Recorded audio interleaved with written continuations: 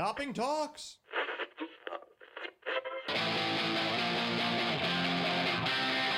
Let's see it. 105 hours a week, can't be beat.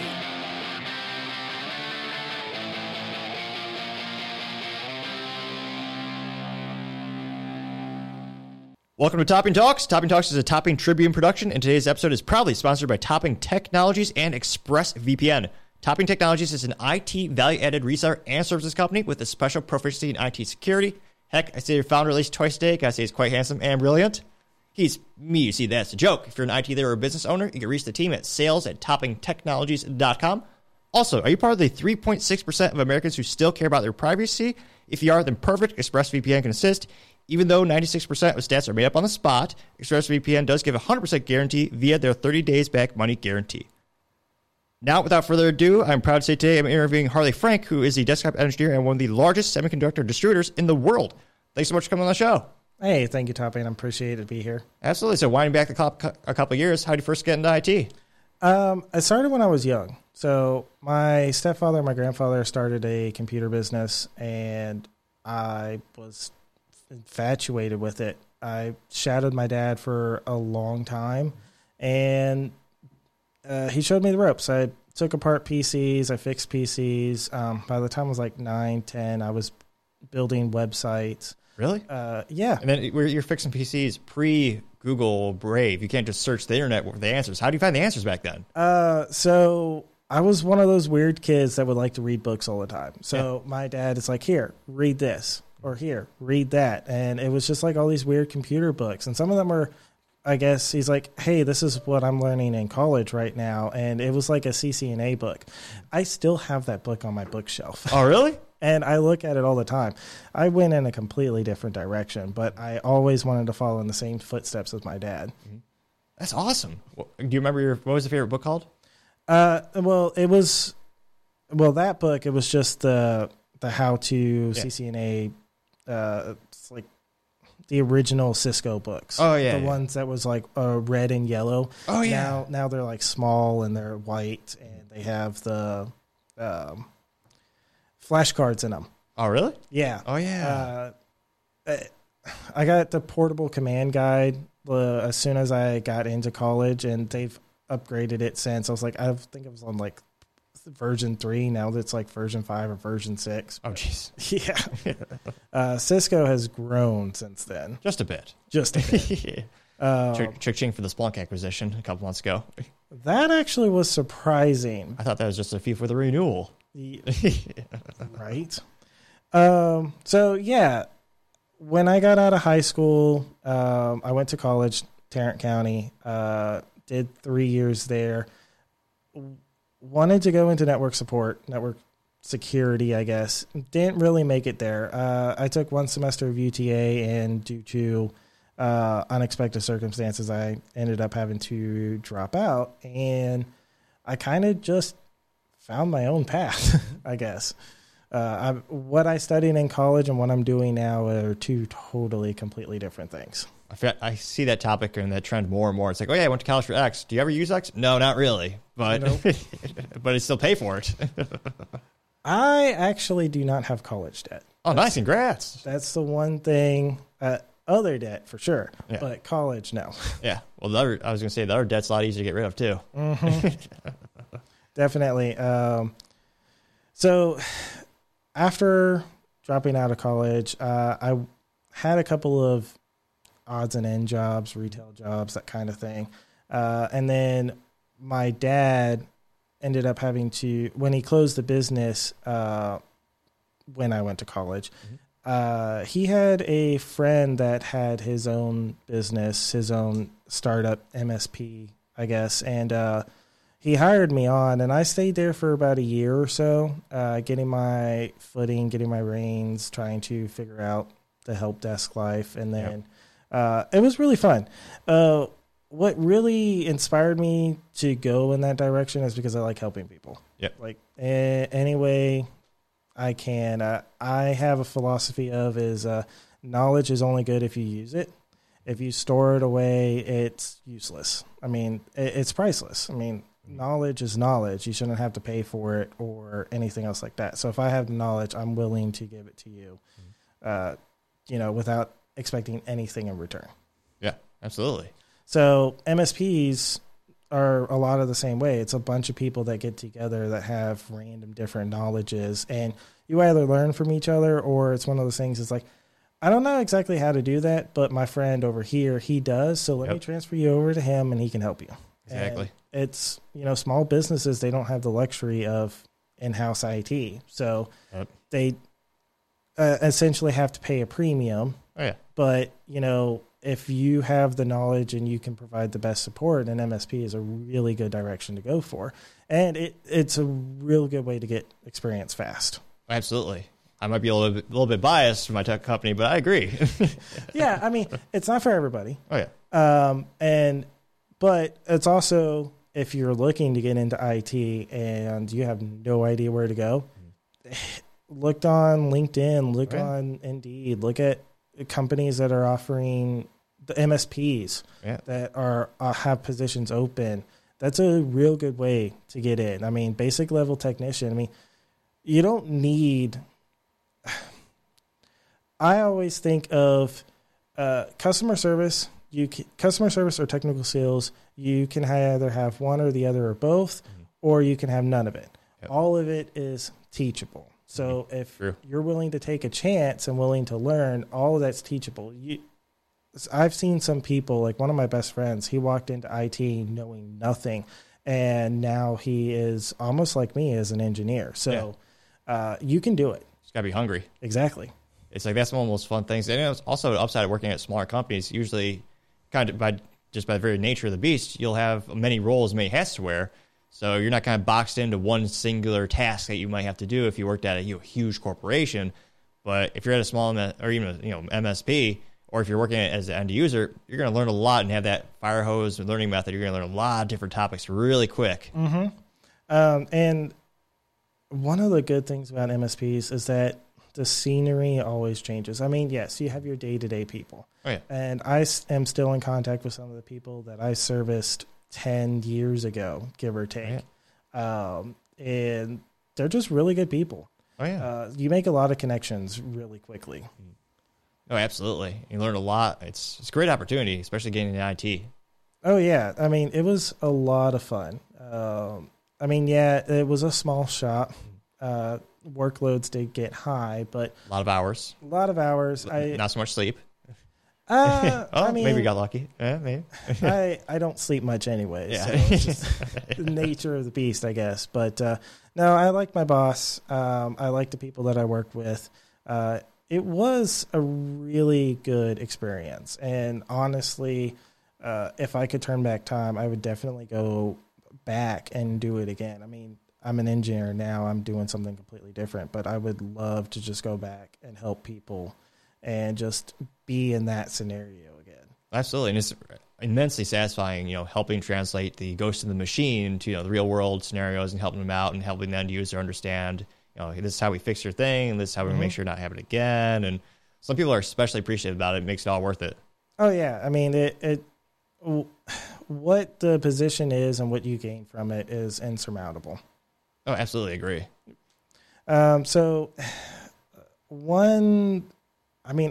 don't really have any good worthwhile stories from it, but I guess the unique challenges was trying to get my footing. Like, I have amassed of this knowledge. I mean, I have knowledge about a lot of things. I'm a jack of all trades.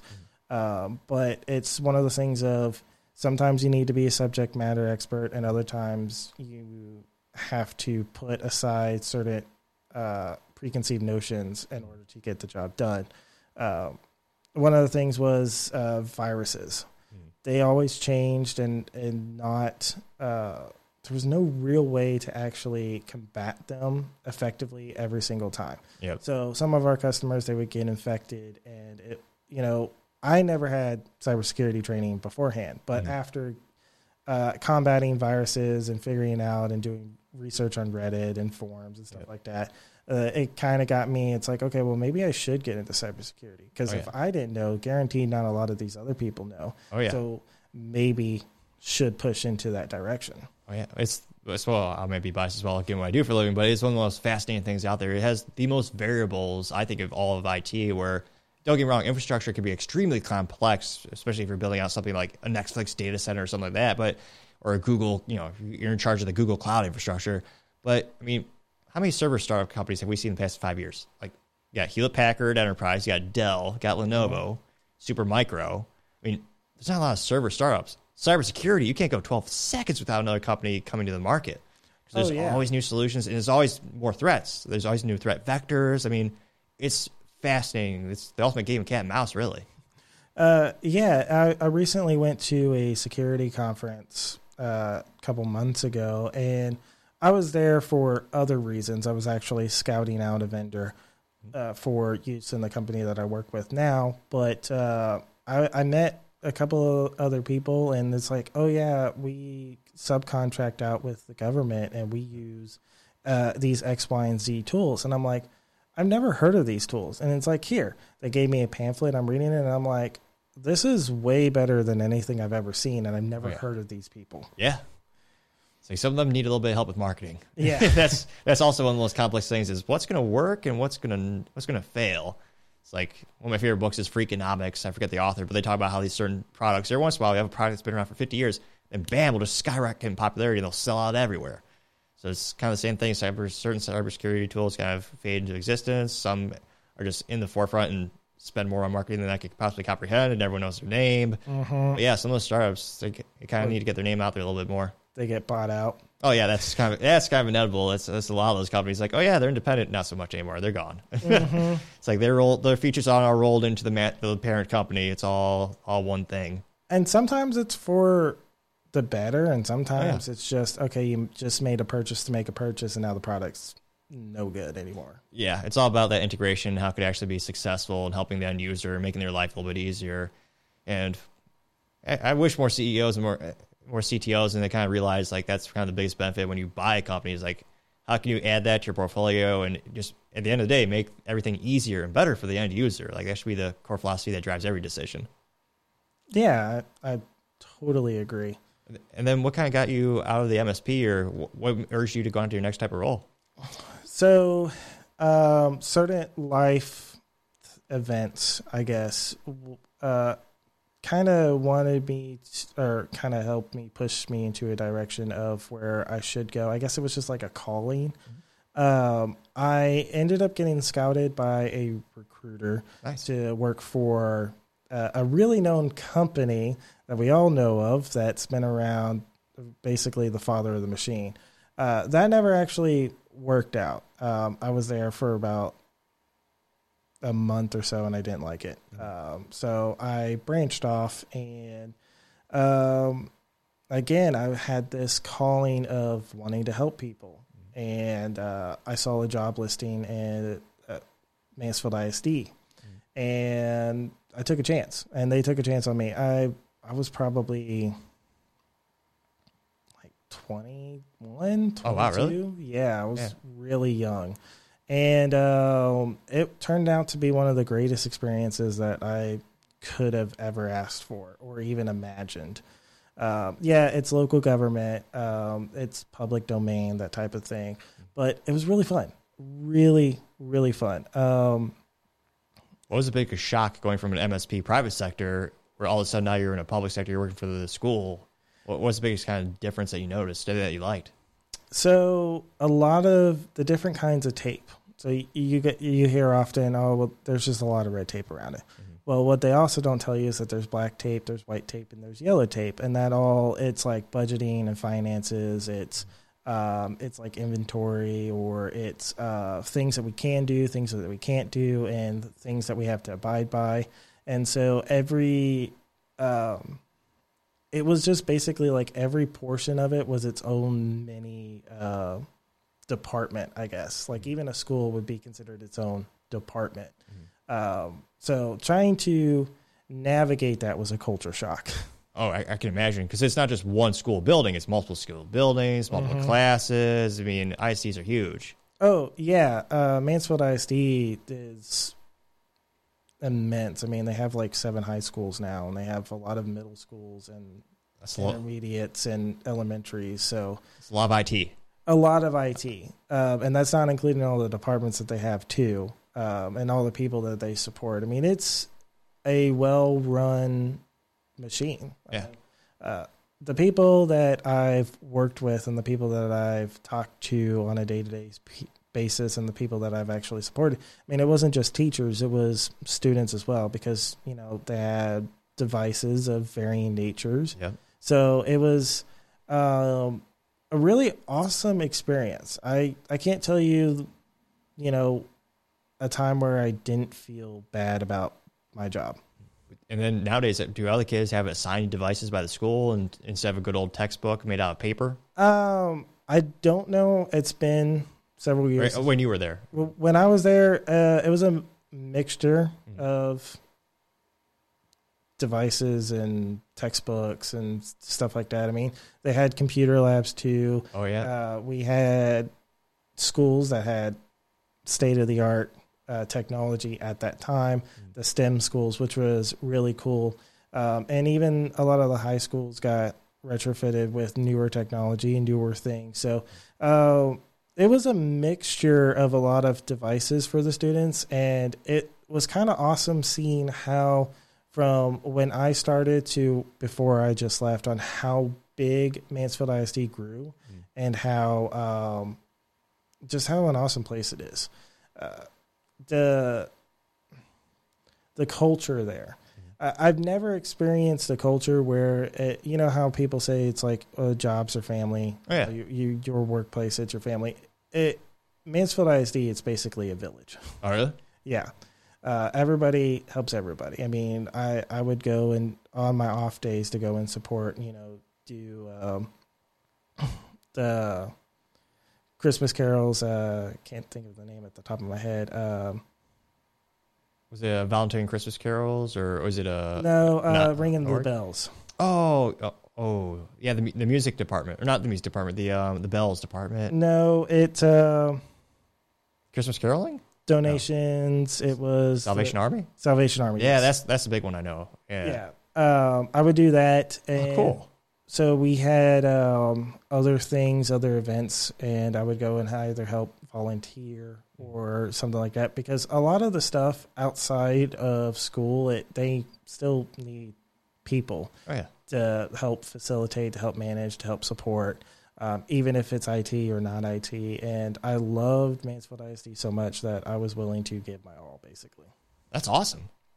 Yeah, it's one of those things where that's one of the biggest things that makes or breaks a lot of these companies is just the culture. Do you actually smile when you actually like going to work, or do you just go there and you're kind of dead inside? So I think everyone's had that point in their career where like they have that job and maybe it's just the job security or the health benefits are good, but it's like it just doesn't make them happy, and their coworkers are more like acquaintances, or maybe going to the metaphor, they're like the distant cousin you see once a year you kind of don't want to see at Thanksgiving reunion, but you kind of just tolerate them, be like, oh, hey, Bob, how you doing? Oh, yeah, for sure.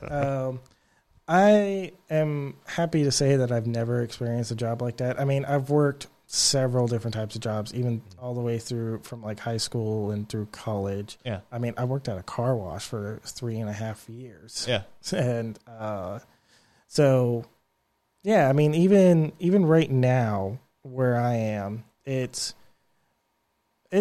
different. I mean, it's going from like an MSP to the public sector to now an enterprise environment. They all have their different things. I mean, it's corporate, so it's like your corporate family, but it's a different kind of culture. What first inspired you to go from because that's a huge change, going from the public sector, now you're going to a private sector or a private corporation. What was that like? So I was scouted. So I guess word of mouth and of other things, like I've talked to the recruiters, and every time, I mean, I talk to her on a weekly basis, so a whole bunch of other different things, and every once in a while I'll ask her, I'm like, how did you find me out? Yeah, and she'll never tell me.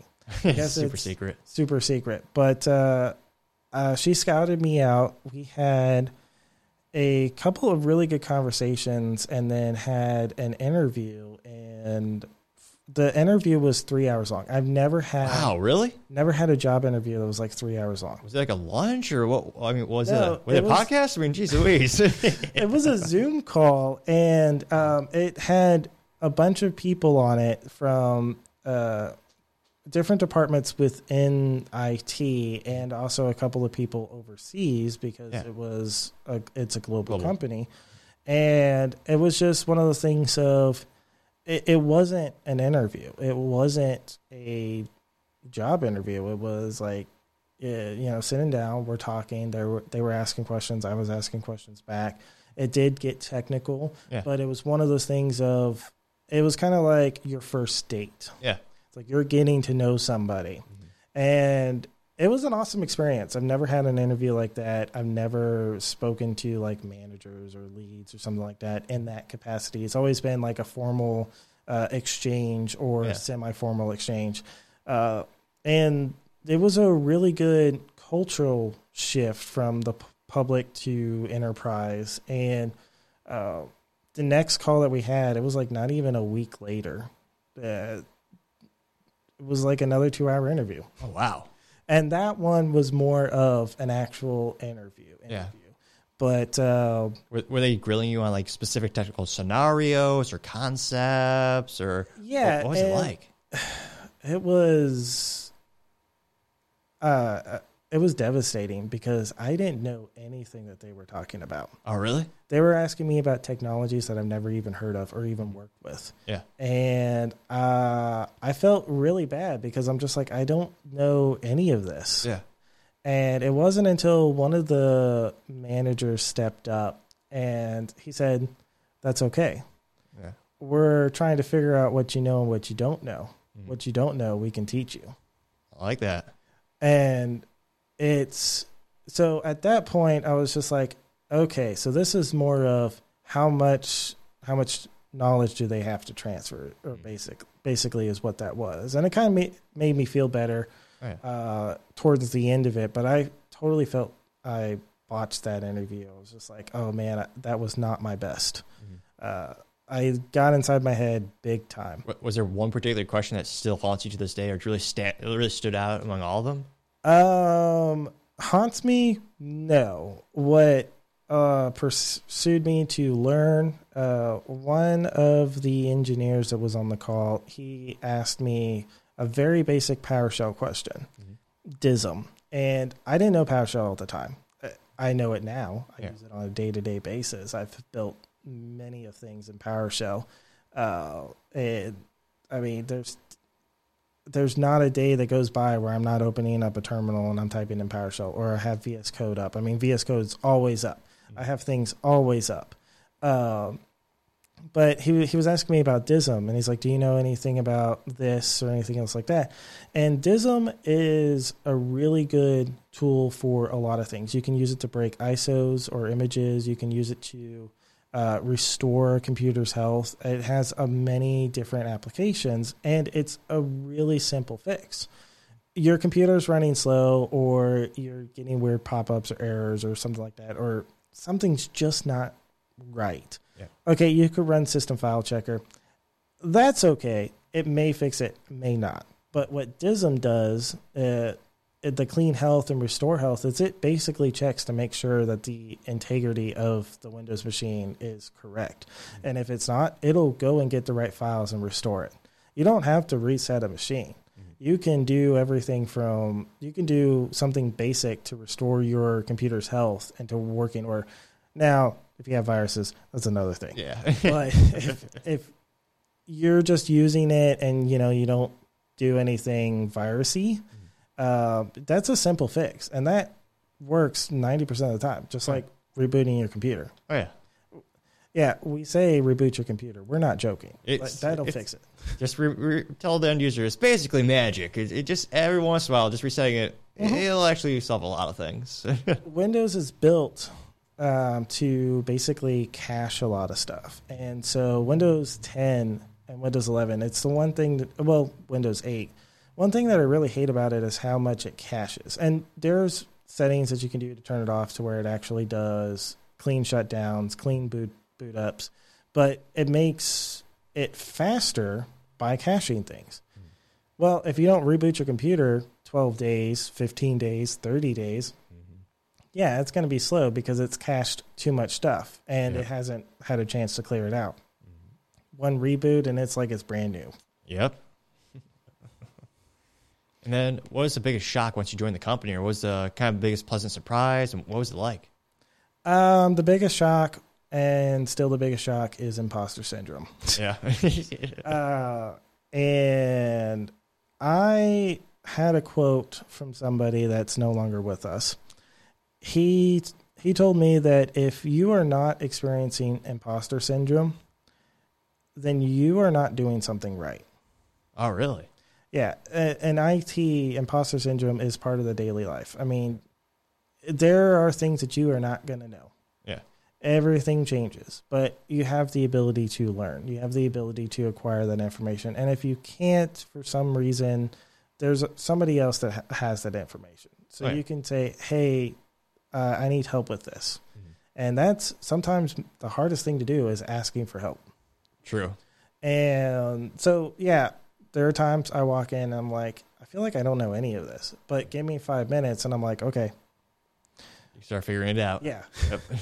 So the biggest culture shock was not knowing, when I first started, not knowing anything. And then I've been there for 3 years now, and it's just like, oh yeah, that's easy. Just give it to me. I'll get it done in an hour. Yep. Or it's like, yeah, that'll take me a couple of weeks. I'll get that done. Mm-hmm.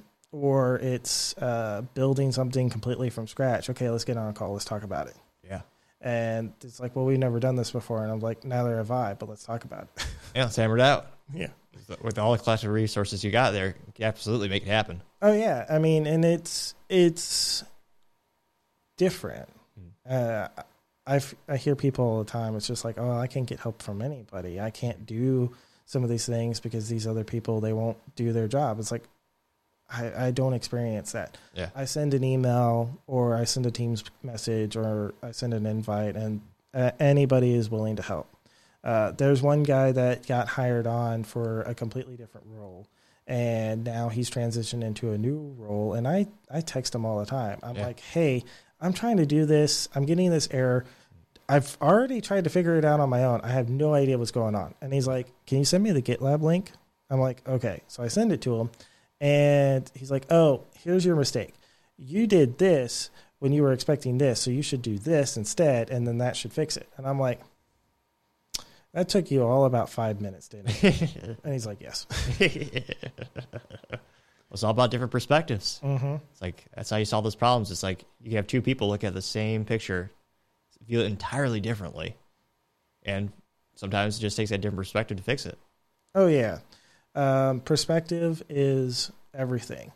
The hardest part, and if there's any knowledge that I can transfer on to anybody that's listening or something like that wants to get into a higher form of IT, whether it's programming, software development, engineering, or cybersecurity or networking or something like that, is you have to leave your blinders at the door. Mm-hmm. I mean, you have a horse and you put the blinders on, that helps the horse keep calm and stuff like that, but it gives you tunnel vision.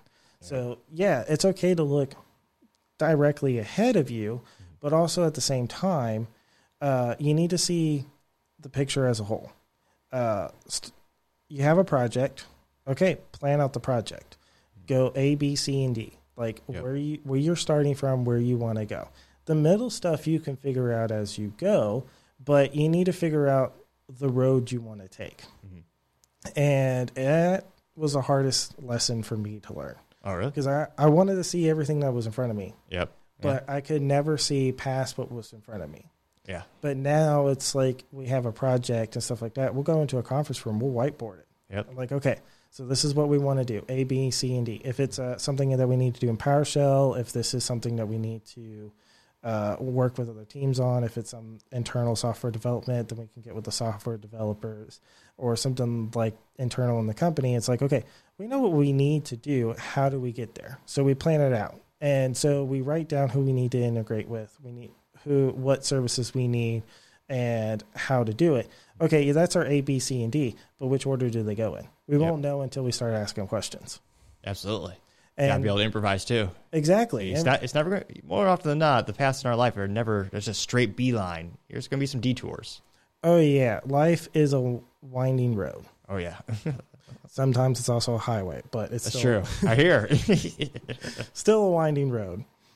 And then what do you like to do outside the office? A lot of different things. So this past year, I started to get into 3D printing. Oh, really? What material? So PLA, There you go. ABS, and PETG. So Oh, perfect. I got my first printer was an Ender 3, and I got it because it was insanely cheap, and people said, "Oh, you can mod it to be the best printer," which they're not wrong. Yeah. It's a good printer, Yeah. and I did do some upgrades, but I wasn't getting the satisfaction, I guess, or the right. Was the detail just not articulate enough, or in terms of the specifications, or how detailed it can make the creations, or what wasn't up to spec or to your satisfaction? I didn't like the bed always got out of level, and I did not like that you had to manually level it. And then the hot end, it wasn't an all metal hot end, so all you could do was PLA. Oh, really? Unless you want, because PLA, depending on the brands. Now, I use Hatchbox, which is a really good brand. There's also eSun and Polymaker. They have additives and stuff like that makes PLA, ABS, PETG printing a lot easier, and it can be printed by a lot of different printers. But you need to have the temperature. So PLA, anywhere from 180 to 220. And Hatchbox, its melting point is actually right around 190. So I print at 195. So I don't even hit 220 degrees Celsius. Yeah. But ABS and PETG, starting out, it's 230 degrees Celsius. And you can't get those temperatures unless you have an all-metal hot end. Which, depending on what printer you have, could set you back $100 or maybe even $200 because you've got to get all the stuff for it, and that's even saying your motherboard supports it. Yeah. And then if the firmware you got on it supports it too, if not, then you got to jailbreak it. Oh, geez. So yeah, it's moddable for a reason, and it's for a certain type of market. Yeah. But so I didn't like that. I went and I bought an Anchor Make M5C. That is probably one of the best bed slingers. Because the bed moves. Oh, really? Oh yeah. So there's many different types of printers, but one of the common ones are bed slingers, where the bed moves and then it moves this way and this way. So it moves in all axes. Yes. Really? All my friends have ones where the bed is stationary, so where you're printing, that just little piece of metal I was going to say the ground on the table doesn't move at all. Yeah, and then the head moves. Yeah. So different applications call for different types of printers.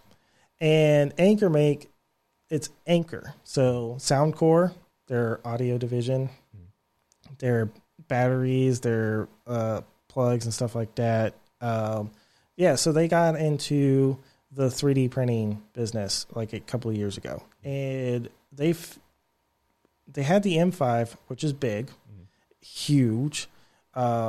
And that was their first printer, and it fixed a lot of issues that a lot of people were having with manual printers and allowed people to actually get into the market because it was insanely cheap. I mean, $600 for a 3D printer. It's pretty darn good. Yeah. I mean, now the Bamboo Lab A1, I think, is right around $600, but you also have the X1 Carbon, which has a built-in AMS system, which is really nice. What's AMS for folks who don't print? AMS, I don't remember what the actual terminology is, but basically it's a multi-filament extruder. So you can have, depending on the AMS and how many filament rolls you can hold, and if the software supports it, it extrudes the right filament at the right time, and it creates filament poop. So it'll purge for you, push the new filament in, and then it'll print. So you build your design, you 3D CAD it.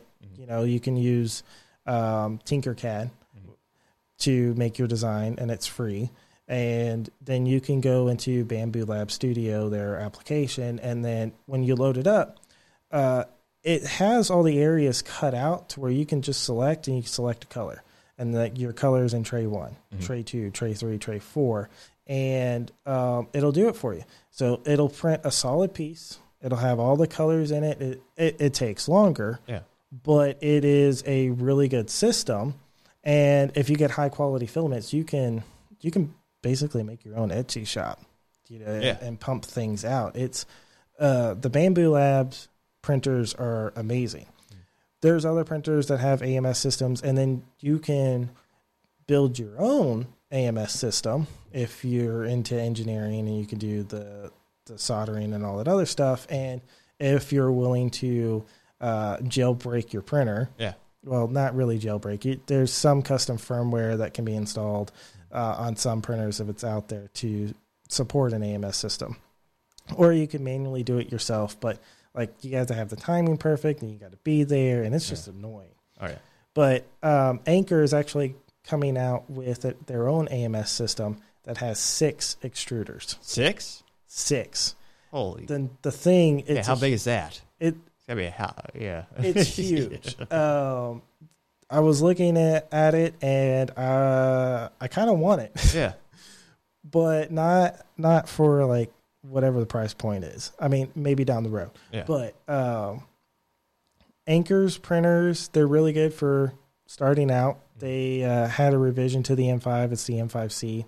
It's got no screen. It's got no AI, no camera, none of that stuff.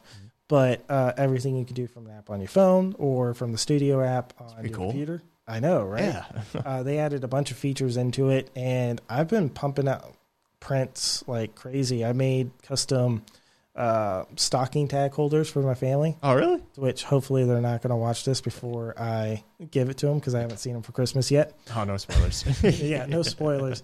I made a bunch of other stuff too, like gnomes for my aunt. Oh, really? Yeah, they're ornaments. So I took a stencil, and well, when I say I took a stencil, I used AI to create a stencil. Oh, really? Yeah, so ChatGPT with Dolly or Microsoft's Copilot, Midjourney as well. I mean, different prompts and stuff like that. You get different perspectives, and each AI it gives you different content, which is kind of cool. So I have the AI create the basic stencil of what I'm looking for, and then I draw it in Illustrator. And then I export it out to an SVG, and then I put it into Tinkercad, and then I do the rest that I need to do. And then I pump it into my slicer and then print it out. Oh, cool. So, it's actually really easy to do. I made switch cartridge holders. Oh, yeah. Let's see. I've made USB holders, and right now I'm actually working on designing Xbox battery holders. Oh, really?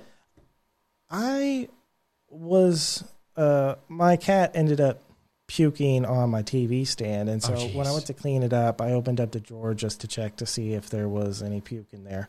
And I'm like, I was counting, I have 12 Xbox batteries. 12? Yeah. Oh my gosh. Well, I mean, they only last for like 3 to 4 hours, so I didn't want to just plug them in and keep them plugged in, to charge while I'm playing. So I'll just pop it out and pop another one in. It's quick and easy. Yeah. But I use a controller on my PC as well, and I have the wireless Xbox One, and I'm just like, okay, I need to place these somewhere where they're just not in a drawer, because I know that I'm going to lose these. Oh, yeah, that's where stuff goes to get lost, just the junk drawer. It's like you have that thing you need, but it's under like 12 layers of random stuff. So I looked on Thingiverse, I looked on Colts and Things and all this other stuff. I haven't found something that I like. So I'm in the process of designing like an Xbox Series X themed battery holder where you pop the top off and you plug your batteries in and you put it in. That'd be pretty cool. Now, if I could figure out how to charge them. Yes, that'll be the next step. First step is getting the design and seeing if it works. Second step is the engineering. That's where you have to worry about, adding extra space for wires and make sure it doesn't burn the place down, all that kind of fun stuff. Yeah, I mean, burning the place down. Probably the downside. Yeah. There's a cost of innovation, though. Yes. Surprisingly, 3D printing is incredibly fun and insanely cheap. Your biggest expense is the printer. But if you do a lot of research, YouTube, I mean, I have an entire playlist of 3D people. Oh, really? Printed people. And one channel that I liked a lot is The Next Layer. And he goes over some really weird stuff. Like he built an entire honeycomb wall to hold all of his tools and stuff. And it's incredibly sturdy. Really? Yes. And he's got drills and a bunch of other stuff. He built a filament spool rack that drops down that he can just tap into his printers, and it retracts back. That's pretty cool. Automatically. And I'm just like, okay. That's awesome. It's like a Q from James Bond or Batman. Like right? That's convenient and functional. That's pretty cool. So, in that regards, yes, I have a lot of fun with that. I just started into it this past year, and I'm hoping that I continue with it and come up with more designs, which my friend and I, we also got a laser engraver. Oh, really? So we've been... What kind did you get?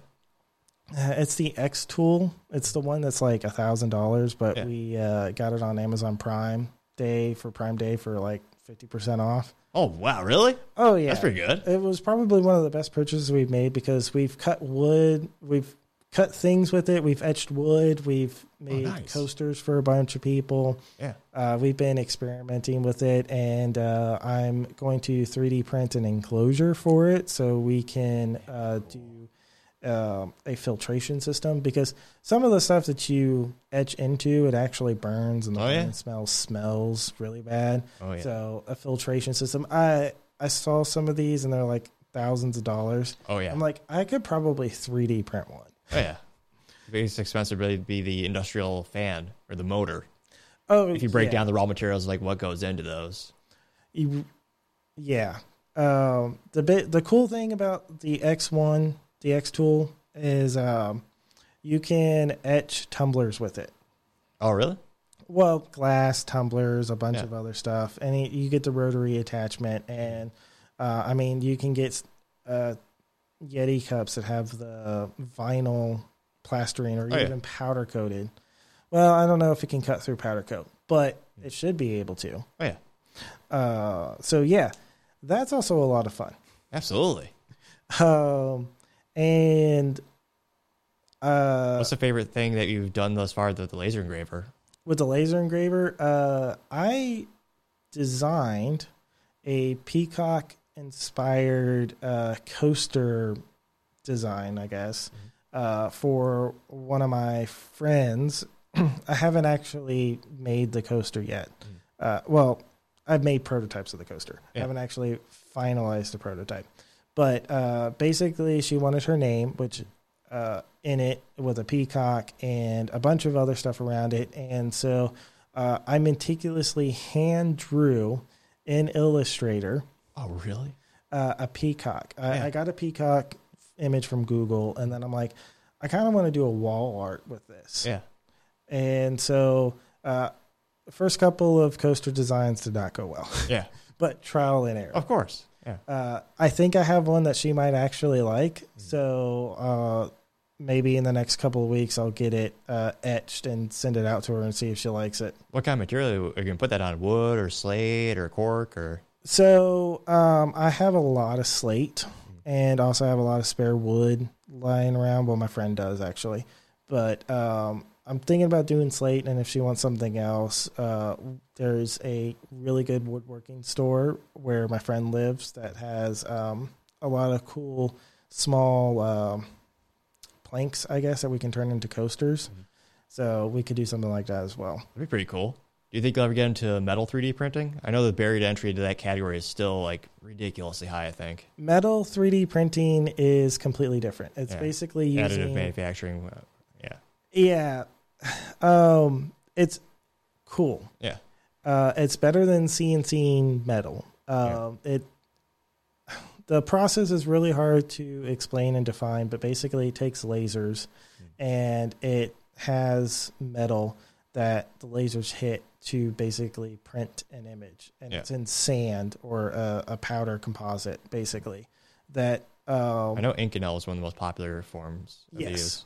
And so those right now, the only material that I know of that is really cost effective is aluminum.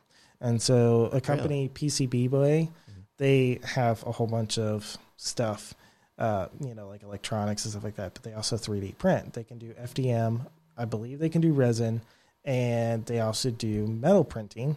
Oh, really? And they have the aluminum option. And one of the guys that I follow on YouTube, he built an entire Iron Man suit. Are you serious? Yes. Oh, that's awesome. He's actually built several, and he used parts from PCBWay, and he built an Iron Man arc reactor. It was metal 3D printed. Oh, really? And it actually works. It's got a contact pin. It goes in. It powers the suit? No, I'm just kidding. Well, it lights up Yeah, the suit. yeah. But it's really cool how he did it, and he showed this whole process using PCBWay. And I kind of do want to get into that. Maybe not the metal part, because that's probably going to be expensive overhead, but eventually. Oh, absolutely. Like most things in life, the price point will eventually go down. It's like, I know industrial engineering, they use it everywhere. I know like Boeing is doing some crazy, phenomenal things with Lockheed Martin for aerospace and defense, where they're 3D printing full metal parts, not just for prototypes, but for actual machines that they're selling to the government. Mm-hmm. So, I mean, but again, those machines that they used to make those are, like cost more than the house in a lot of cases. Like, well, the upfront cost. Elegoo, I hope I'm saying that right. They have a printer that is basically a size of a car that can fit in the garage. It's on Kickstarter right now. I think it's like for $2,000 to $3,000. That's for to buy it. That's pretty aggressive for that technology. Yeah, but Elegoo is really good printers. Yeah. Their Neptune line is pretty good. I mean, you have also Creality, and there's different. I mean, the Ender models and stuff like that. There's different ones, and you have Voron and Prusa, which those are for a different type of audiences. And don't get me wrong, the Prusa printers, they look awesome. Yeah. I don't know if I could spend the money on them. Where do those start at? I think one of them that I saw, the price point was like $800, but that's like the bare minimal of it. Really? But they have a lot of attachments. They have enclosures. They have other stuff that goes with it. So it's worth it. And they're really good printers. They're exceptional. I mean, I've not talked to a person that has a Prusa printer, and they've not said one bad thing about it. It's like, yeah, I don't have to do anything to it. It just works. And for that price point, yeah, I would expect it just to work. But, other people will say, yeah, I've got this Bamboo Lab, or I've got, this Neptune, or I've got this Creality, and I'm having some issues. Like I even was having issues with the Ender 3. Oh, really? Which it's expected. I mean, if you're starting out, you don't know what you're doing, you don't know where to go for help. It's expected. But if you're consistently having the same issue, is it a design flaw? Or manufacturing flaw, material flaw? Like, there's a reason, yeah. Yeah, it's like, it's at that point of, are you doing something wrong, or is the printer just faulty? Yeah, exactly. But I've never heard anybody say anything bad about Prusa or Voron printers. Voron printers, yeah, they're pretty cool. If you had an unlimited budget, which one would you get tomorrow? If I had an unlimited budget, I would probably go with the Bamboo. Oh, really? Yeah, I would buy like 8 or 10 Bamboo X1 carbons, or even the bigger ones, and use that, because out of the box, they just work. Yep. The tensioners are set. The auto leveling, it's set. The hot end is just perfect to print any material, and with the added bonus of a built-in AMS system. Yeah, I would spend that price point. I would get those, because you can design the Bamboo Lab slicer. It gives you plates, and you can put your stencils or your STLs on different plates, and you can send it to different printers at the same time. Really? Yes. That's pretty cool. And they're all connected. Yeah, that's pretty unique. Yes. Now, I mean, I would experiment with other printers, obviously, and I may get a garage-sized printer, but no, those would probably be my go-to, because I can just design it, send it to the printer, it does its thing, and I can have it automated, and it just works. Yeah. I was going to say, speaking of garage, I think you said you're a pretty big gearhead as well? So yes and no. I like cars. I like to work on cars. Not so much when I was a kid. Yeah. I got, of course, different passion. But now I'm I love working on my own vehicles. I love going over to my father's house and my uncle's house and working on cars and stuff like that and talk about car things. We have our own Signal chat, and we talk about a lot of things, but primarily cars is one of them. Let's see. I have a 2010 F-150. Oh, nice. It's the Super Crew cab. Yeah. Gunmetal gray. It's nice. Probably one of the best trucks to have because it was my stepfather's. Oh, nice. It's the car that I learned how to drive. Really? Oh, that's cool. And it's saved me from a really, really horrible accident. Oh, really? Really bad accident. And the truck took a beating. Oh, yeah? Yeah, it was still drivable. Like, you couldn't even tell it was in an accident.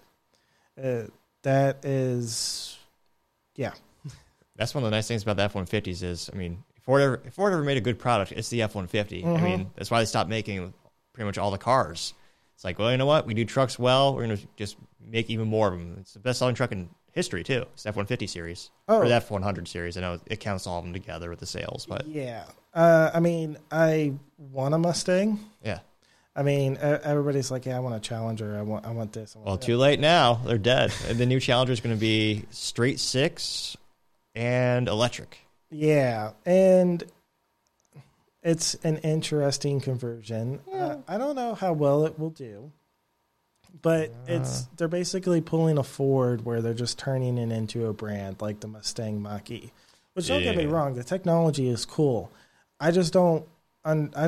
I don't think establishing a pony with an SUV is a good idea. No, it's one of those things where I think they did it because they knew it was the most powerful name they have, and they think, well, hilariously now they're backtracking, but they thought the electric was the future. As of depending on when this airs, the most recent news from Jim Farley, the CEO of Ford, is, oh yeah, we're going to copy Toyota, which was we're going to focus more on hybrids because that's the biggest growing category. But yeah, they went all in for the Mustang. I almost throw up my mouth when I say it, the Mustang E-Mach. Because, again, there's nothing wrong with new technology, new vehicles, but it's the brand of the legacy of the Mustang and calling it that. And I think it's safe to say that, Ford won the Pony Wars because the Challengers died and the Camaro, which sold, even though they sold 2X in 2023 compared to 2022, it's one of those things that the Camaro is now going to be converted to an EV two-door SUV. I almost died a little inside saying that. It's just... There's something iconic about there's just something iconic, again, about the Mustang. And unlike the competition, they never stopped making it. Like the Camaro and the Challenger, they stopped making those a couple times. Mustang's always been there. Mustang's had some rough years, don't get me wrong, when the EPA kneecapped them a couple times, but it's always been there. Yeah, the design of it has also been not necessarily a showstopper at times, but... very interesting as well. I mean, the Camaros have always looked like a Camaro. Yeah. Yeah. Did they beef up a little bit? Did they slim down? Mm-hmm. Yeah. Challengers, they've had the same body style for eons. Yeah, since inception. Yeah. Mustang take more risk. Yeah. I mean, if you look at the Camaro and the Impala, the Impala, when you think of Impala, do you not think of Supernatural? Yeah, I was going to say, there's that brand connection, or the product placement, yeah. And then now it's just a four-door sedan. Oh, it's... it used to be an iconic muscle car. It's so sad, because so many of those cars were like that, too. It's like what used to be. Like, you look at old pictures of, like, parking lots of high schools in the 70s and the 80s, like, oh my gosh, we used to have so much and took it so for granted. Like, the Chevelle SS... Like, people laughed, like, oh, it's basically a family car. It's like, now it's a collectible, and, well, partially, thanks to the provenance of Fast and Furious making it more popular again. But it's just like, now, there's so much engineering that went into those vehicles, like, so underrated. And Mustangs are just fun to drive, too. Their engine note, the exhaust note is just beautiful. My dream car would probably be a Shelby GT500. Vintage or new? It depends. Like, I want vintage. Like, I want a 69. Yeah. Though, they look really good. But my mom's Mustang is a 2010, and it's basically like a Bullet fastback. Oh, really? It's got the Bullet shape, and it's got the fastback look in the back. Yeah. And, it looks a little bit more... How many pedals does she get, if you don't mind me asking? How many pedals? Gotta ask. Well, it's a 6. It's not a 6, but it's a 5 on the floor. Yeah. It's a V4.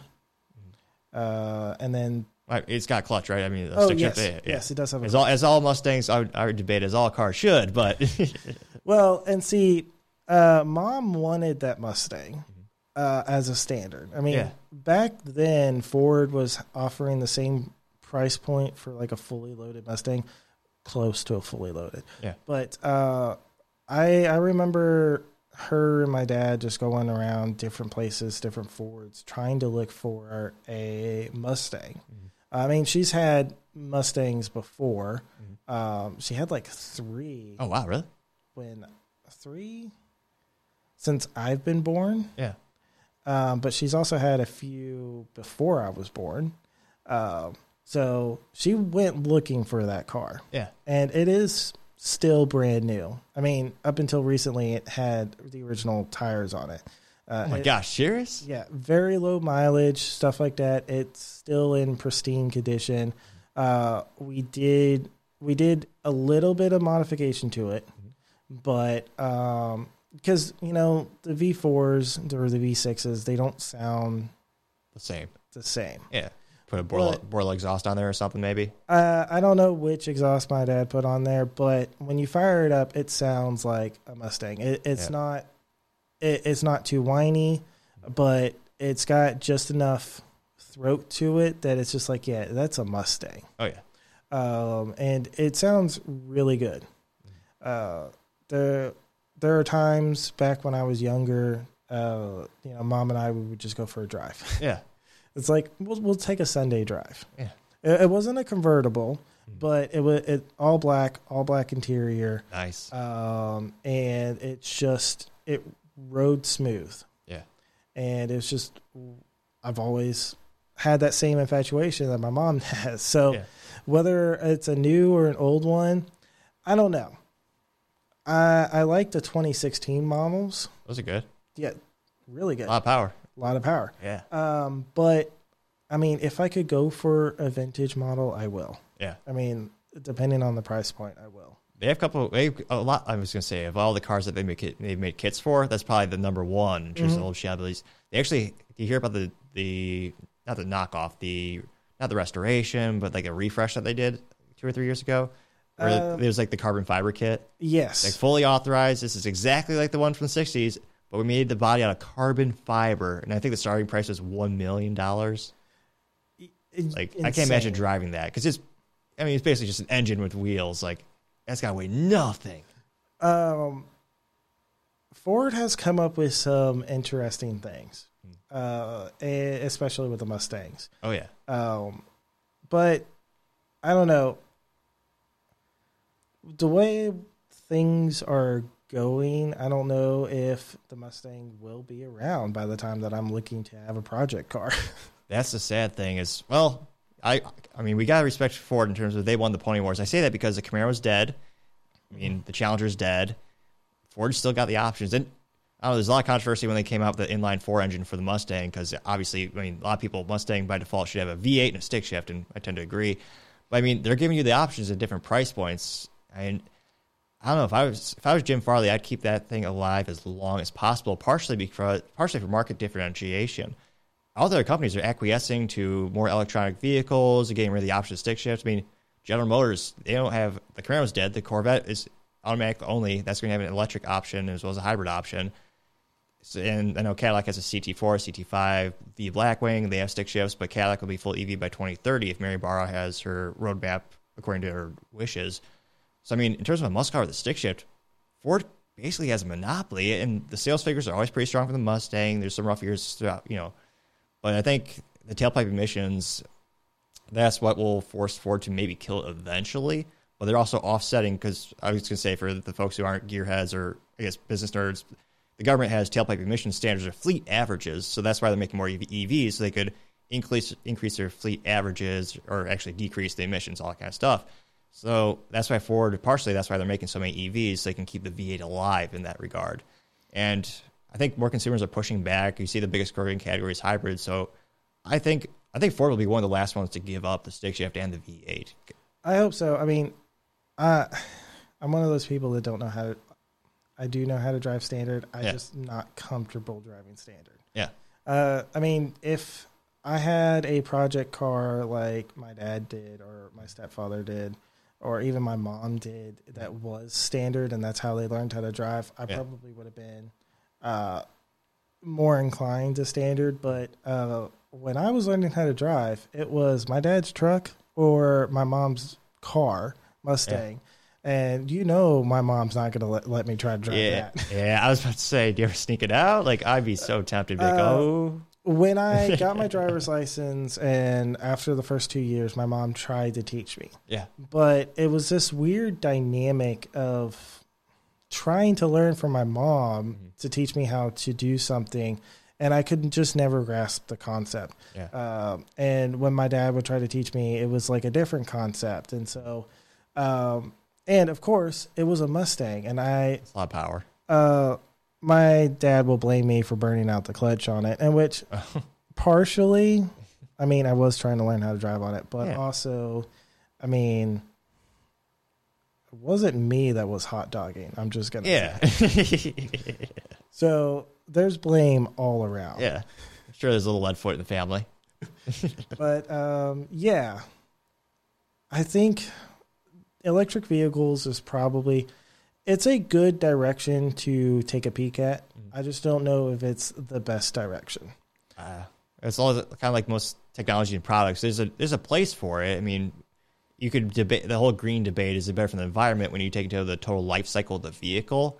That's a debate in and of itself. And then there's there's safeties where in terms of, well, if you have a Tesla, it's basically a computer on wheels. They can adjust. I mean, the amount of technology they can put in to prevent accidents and to adjust even the airbag, even how hard the airbag goes off, depending on the driver and the passenger's weight and their size. I mean, it's phenomenal and it's fascinating. But I don't know. To me, I'm an old soul. I've only ever owned stick shifts. I mean, my dream car will be a couple stick shifts. And another thing that concerns me about EVs in particular is the right to repair. And they are becoming computers on wheels, which, again, there are a lot of benefits, but you can't have an independent mechanic in most areas repair it or fix it or modify it. It's just like the John Deere thing. Oh, yeah. A lot of people don't realize, like, farmers used to love John Deere. A lot of these, I mean, you buy a good Kubota tractor or, Case New Holland. I mean, some of those things will last your lifetime, and partially farmers want to be able to repair it because not all times, but many times farmers are in remote locations. And just like a data center, they can't have downtime where they have to send in the tractor for months to get fixed. They got to harvest, they got to hustle, they got to work. And yet some manufacturers are trying to lock them in and not allow them to repair the expensive vehicles they purchase. I mean, people don't realize tractors and those things are they're expensive, more expensive than some houses. Yep, and technology is great until it fails, and exactly. It will inevitably fail. And I mean, there's more computer components in today's cars than there was in the Apollo mission. It's insane. I always tell people in terms of reliability, I kind of think cars kind of peaked maybe in the 2000s Japanese engineering. If you read all the articles, like what cars have hit 1 million miles, an overwhelming majority of the time is a Toyota or it is a Honda from that era. I mean, my family, another thing I appreciate about the internal combustion engine, well, people always say you want to care about everyone, people with lower income. Well, they need something that will give them an ROI or not depreciate too much or going to be reliable for a long time. My family still drives, and they bought it new, a 2001 Honda Accord.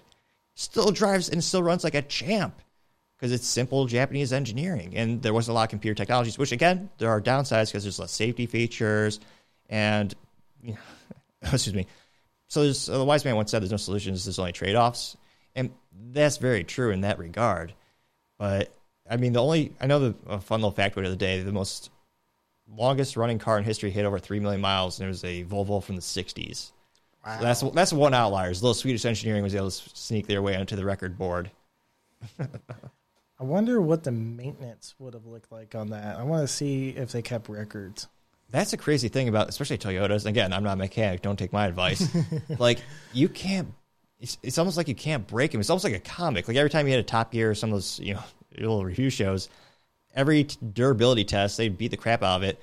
And at the end of the day, it still runs, which is why Toyota is one of the most successful automotive companies in history. And it's also one of those things where For their brand, I don't, again, controversial statement. That's actually why the grandson, who was a previous CEO last year, is one of the reasons he went to, instead of being CEO, went to the board of directors, was he was more conservative in terms of the business outlook. He was a little uneasy about the EVs, and that's why Lexus was more EV than Toyota. Granted, they own Lexus. He was more focused on Toyota. But as long as this is where, if you want the most reliable vehicle on the planet, with the current technology we have, and a little caveat, we work in IT, we could very well have a battery technology that comes out tomorrow that will last 100 years. We are experimenting with sodium-based batteries. A lot of fantastic technologies, but in terms of if you want a reliable vehicle, you buy a Toyota Corolla. Mm-hmm. And that's actually the most successful vehicle in history ever sold. It's just simple technology that's been proven, and they just perfected over years. But it's just one of those things where there's trade-offs. Well, I mean, it's also just like Volkswagen, too. I mean, they do all their experimental stuff with Audi. I mean, all the new Audis that come out, they have the latest and greatest engines, the specs. They're fast. They're amazing. But, you know, in terms of reliability, it's a hit or miss. Yep. But it's really good engineering. Volkswagens, I mean, they're standard cars. They're Jettas, they're Passats, they're Golfs. They're based off of known good technology. They experimented with Audi.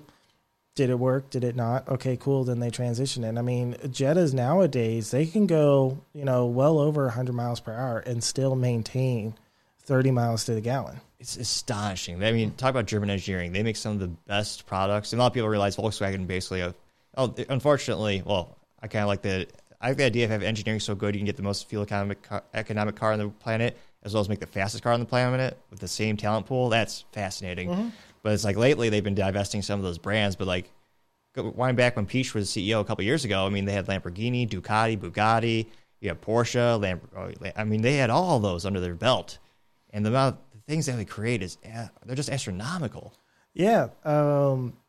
It's kind of the Volkswagen Auto Group. I mean, the conglomerate that it is, it's amazing what they have under their belt and what Volkswagen is, you know, able to accomplish. I mean, I kind of do wish that American companies would, you know, like GM or Ford and stuff like that, had that same innovation spirit, that same passion of, okay, well, we have another brand that's well known. Let's experiment with, let's see what works and what doesn't work. And then we can transition it to another brand. Like Ford has Lincoln. Yeah. And my uncle bought a brand new Lincoln, and it's got everything. And it's the most reliable vehicle that he has. Yeah. But, you know, it also took, you know, Ford engineering on their side to build that Lincoln. Oh, yeah. And it's, I guess it switched because now Lincoln is considered the luxury brand and Ford's considered the normal brand. Well, it's fascinating to see automotive trends, and it's sad that Chrysler went bankrupt so bad they were bought out by Fiat, and now it's all been rebranded to Stellantis, which is one of the largest automotive companies.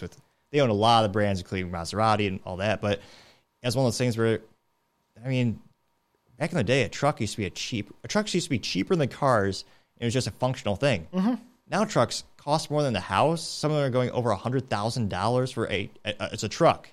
I was looking at just looking at new trucks, and I was looking at Ford, and you know, I'm kind of like keen to the Lightning. I think it's a cool idea and stuff like that, but it's like over $100,000. That's before dealer markup. That's what's that's another thing that's killing the big three. The big three being the largest. Well, they used to be the biggest and baddest, awesome automotive companies. They own Detroit. Is, you know, Chrysler, it was Ford, and General Motors, and they have the dealerships that are some debate necessary evil because you need someone locally that can help your consumers out with maintenance and all that kind of stuff and upkeep. But consumers are getting pissed at the markups. When the F-150 Lightning first came out, again, that's their EV pickup truck. I mean, there's some dealers that were marking it up over $100,000. So you had the MSRP, which if you sell a car for MSRP, the dealers make a pretty good profit at that point already. But they're selling it over, I think actually one also tried for $150,000 on top of MSRP. And Ford's actually trying to do something about that because the dealer markup and some of these Ford dealerships are just astronomical. I mean, 20, 30, 40% over MSRP. Yeah. I mean, and the vehicles are not even worth that because as soon as you drive it, you depreciate more than half of the vehicle. Oh, especially in those cases. And it's one of those things where it's a very unusual relationship because they also like the dealers because the dealers are the ones that are writing them checks. Mm-hmm. So when you see when, General Motors sold $100,000, I was going to say $100,000, it's like one vehicle these days. But if they sold, 20 trucks, well, they sold them to the dealerships, which is what they kind of rely on the dealerships for, especially if they're publicly traded. They need their fiscal quarters to be strong. They'll lean on the dealerships to be like, hey, it's Q4, we need to sell some extra stuff. Well, the vehicle isn't really sold to the consumer, then it's on the dealership lot. So it's a little bit of conflict of interest because like you kind of have to be friends with the dealerships, but at the same time, some of these dealerships, I mean, they're doing crazy markups, and I also blame who is paying these markups too. Like someone's buying that Dodge Challenger, Demon, SRT, XY Banana, Falcon, whatever they call it, for like $350,000. Mm-hmm. They're paying it. Now, don't get me wrong. In terms of engineering, I love the idea of their, and again, it's kind of a hoorah to the last Challenger. It's the fastest car on the planet, technically. 0 to 60 in 1.66 seconds. And that's from a good old V8 American muscle. That is awesome. I can't imagine how hard those engineers had to hustle to make that happen. But now it is kind of sad. Most of them are going to be treated as investment portfolios. They'll be put a little dust cover over it. But some dealers, a lot of these, it's consistent. Dealers are asking over $100,000 over MSRP. Mm-hmm. And it's like, oh. And it's insane because then they're wondering why they have all these vehicles on the lot. Yeah, well, and a lot of times dealerships kill the products. Like one of my favorite Ford vehicles ever made. I almost bought one, but hilariously, I didn't buy it because I thought it'd be unreliable. And it turns out the very hardworking employees at the factory who were making the Ford Focus ST, they accidentally used a Mustang gasket on the ST engine, and of course, that caused it to leak all over and do terrible things. Oh, the easy fuel thing? Yeah. But my favorite thing that Ford did make at the time was the Ford Focus RS, which was really cool. A hot hatch. That was the rally car, right? Yeah, rally car for the consumer. But the dealerships destroyed it because they treated it like a Lamborghini. They roped it off so you couldn't test drive it. They marked it up by $15,000. And you just get to that price point and you're like, I'm not going to get that. Like the Honda Civic. I love my Honda Civic Si. It only comes with a stick shift, as every vehicle should. But it's one of those things where I bought mine when it was a Gen 10. Now that the newer Gen is out, now that's post-pandemic, they're doing the markups. These dealerships are marking them up $10,000 for an Si and $15,000 for a Type R. So if you want a Type R, which again, great engineering, a great vehicle, I would argue at the MSRP price. But by the time you pay the dealer markup, plus don't forget the government got tax, title, registration, you're spending about $70,000 for a Honda Civic Type R. And at that price point, you know what? A used Corvette or used Porsche with a stick shift looks pretty good. So they're alienating those customers, actually moving those customers to a different product category because it's a different price point. So, I mean, there's a lot of people getting fed up with dealerships, but again, you do need those local relationships to fix, maintain, repair the vehicles. But I know Mercedes, they're trying to make it so that the dealers are legally considered agents. So that way they just get paid a flat fee no matter what they sell, and then you still get that local, service and parts. So it's interesting, but yeah, going back to my ADHD is terrible. With the big three and where they innovate, they're having less resources to innovate because their costs are more. I mean, GM has the highest labor cost. Some crazy how the vehicles aren't as reliable as others, but nevertheless, they have some of the highest labor costs for their vehicles, and that means you have less resources because at the end of the day, unlike the government, not to get into that, but these businesses have a finite number of resources, and you have to have trade-offs with okay, if we have this costs as much to make a car, got to decrease the price unit.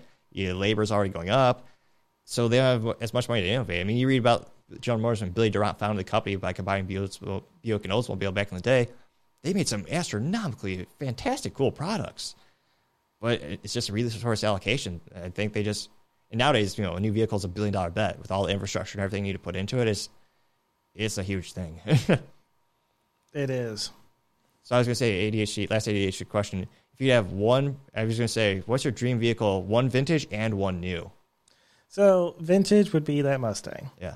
If I can. Yeah. There's, no doubt about it. I would pull whatever resources I could at that time to get it. New, I don't know. I mean, there's not a lot of vehicles that really interest me. I mean, if I'm looking to have like a 30-car garage, sure, there's a ton of vehicles that fit that list. Yeah. But as something that would be affordable and be my daily driver, I don't know. I kind of want to get another truck. Yeah. I mean, Ford will always have my heart, but, I also want to branch out. Toyota Tundras, they're really good. Darn near bulletproof, too. Yeah. I mean, Cybertruck. But yeah, that's true. That's insane. And bulletproof, literally. Yeah, literally. So Toyota Tundra would probably be the new one that I would go for. But I don't know. I mean, I'm always open to options. Oh, yeah. I was going to say, if you want to stick, if you ever want to go down that road, there's one truck in North America that has it now. Just one. Which truck? Let's go to the Toyota Sequoia. Or not the Sequoia, ADHD. Jeez Louise. The Sonoma? No. This is embarrassing. Not the Toyota. The Toyota Tundra is the larger one, the V6 twin turbo. V6 twin turbo. Oh, you're talking about Tacoma. The Sorry. The little one. Jeez Louise. But yeah, that's one option left. So if I had to get a truck that by default, I know it's a light duty truck, so you can't haul as much. But yeah, I might get one of those. And again, it's bulletproof. It's going to be Toyota.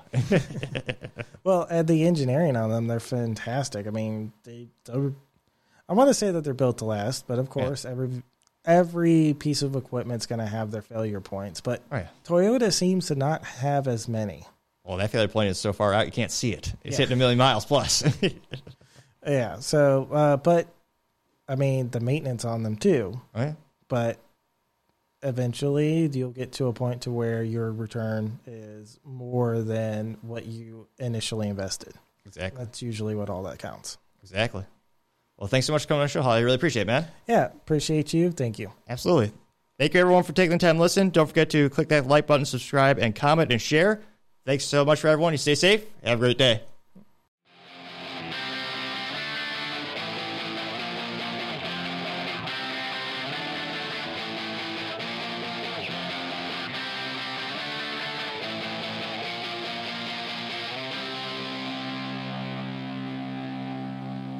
Topping Talks.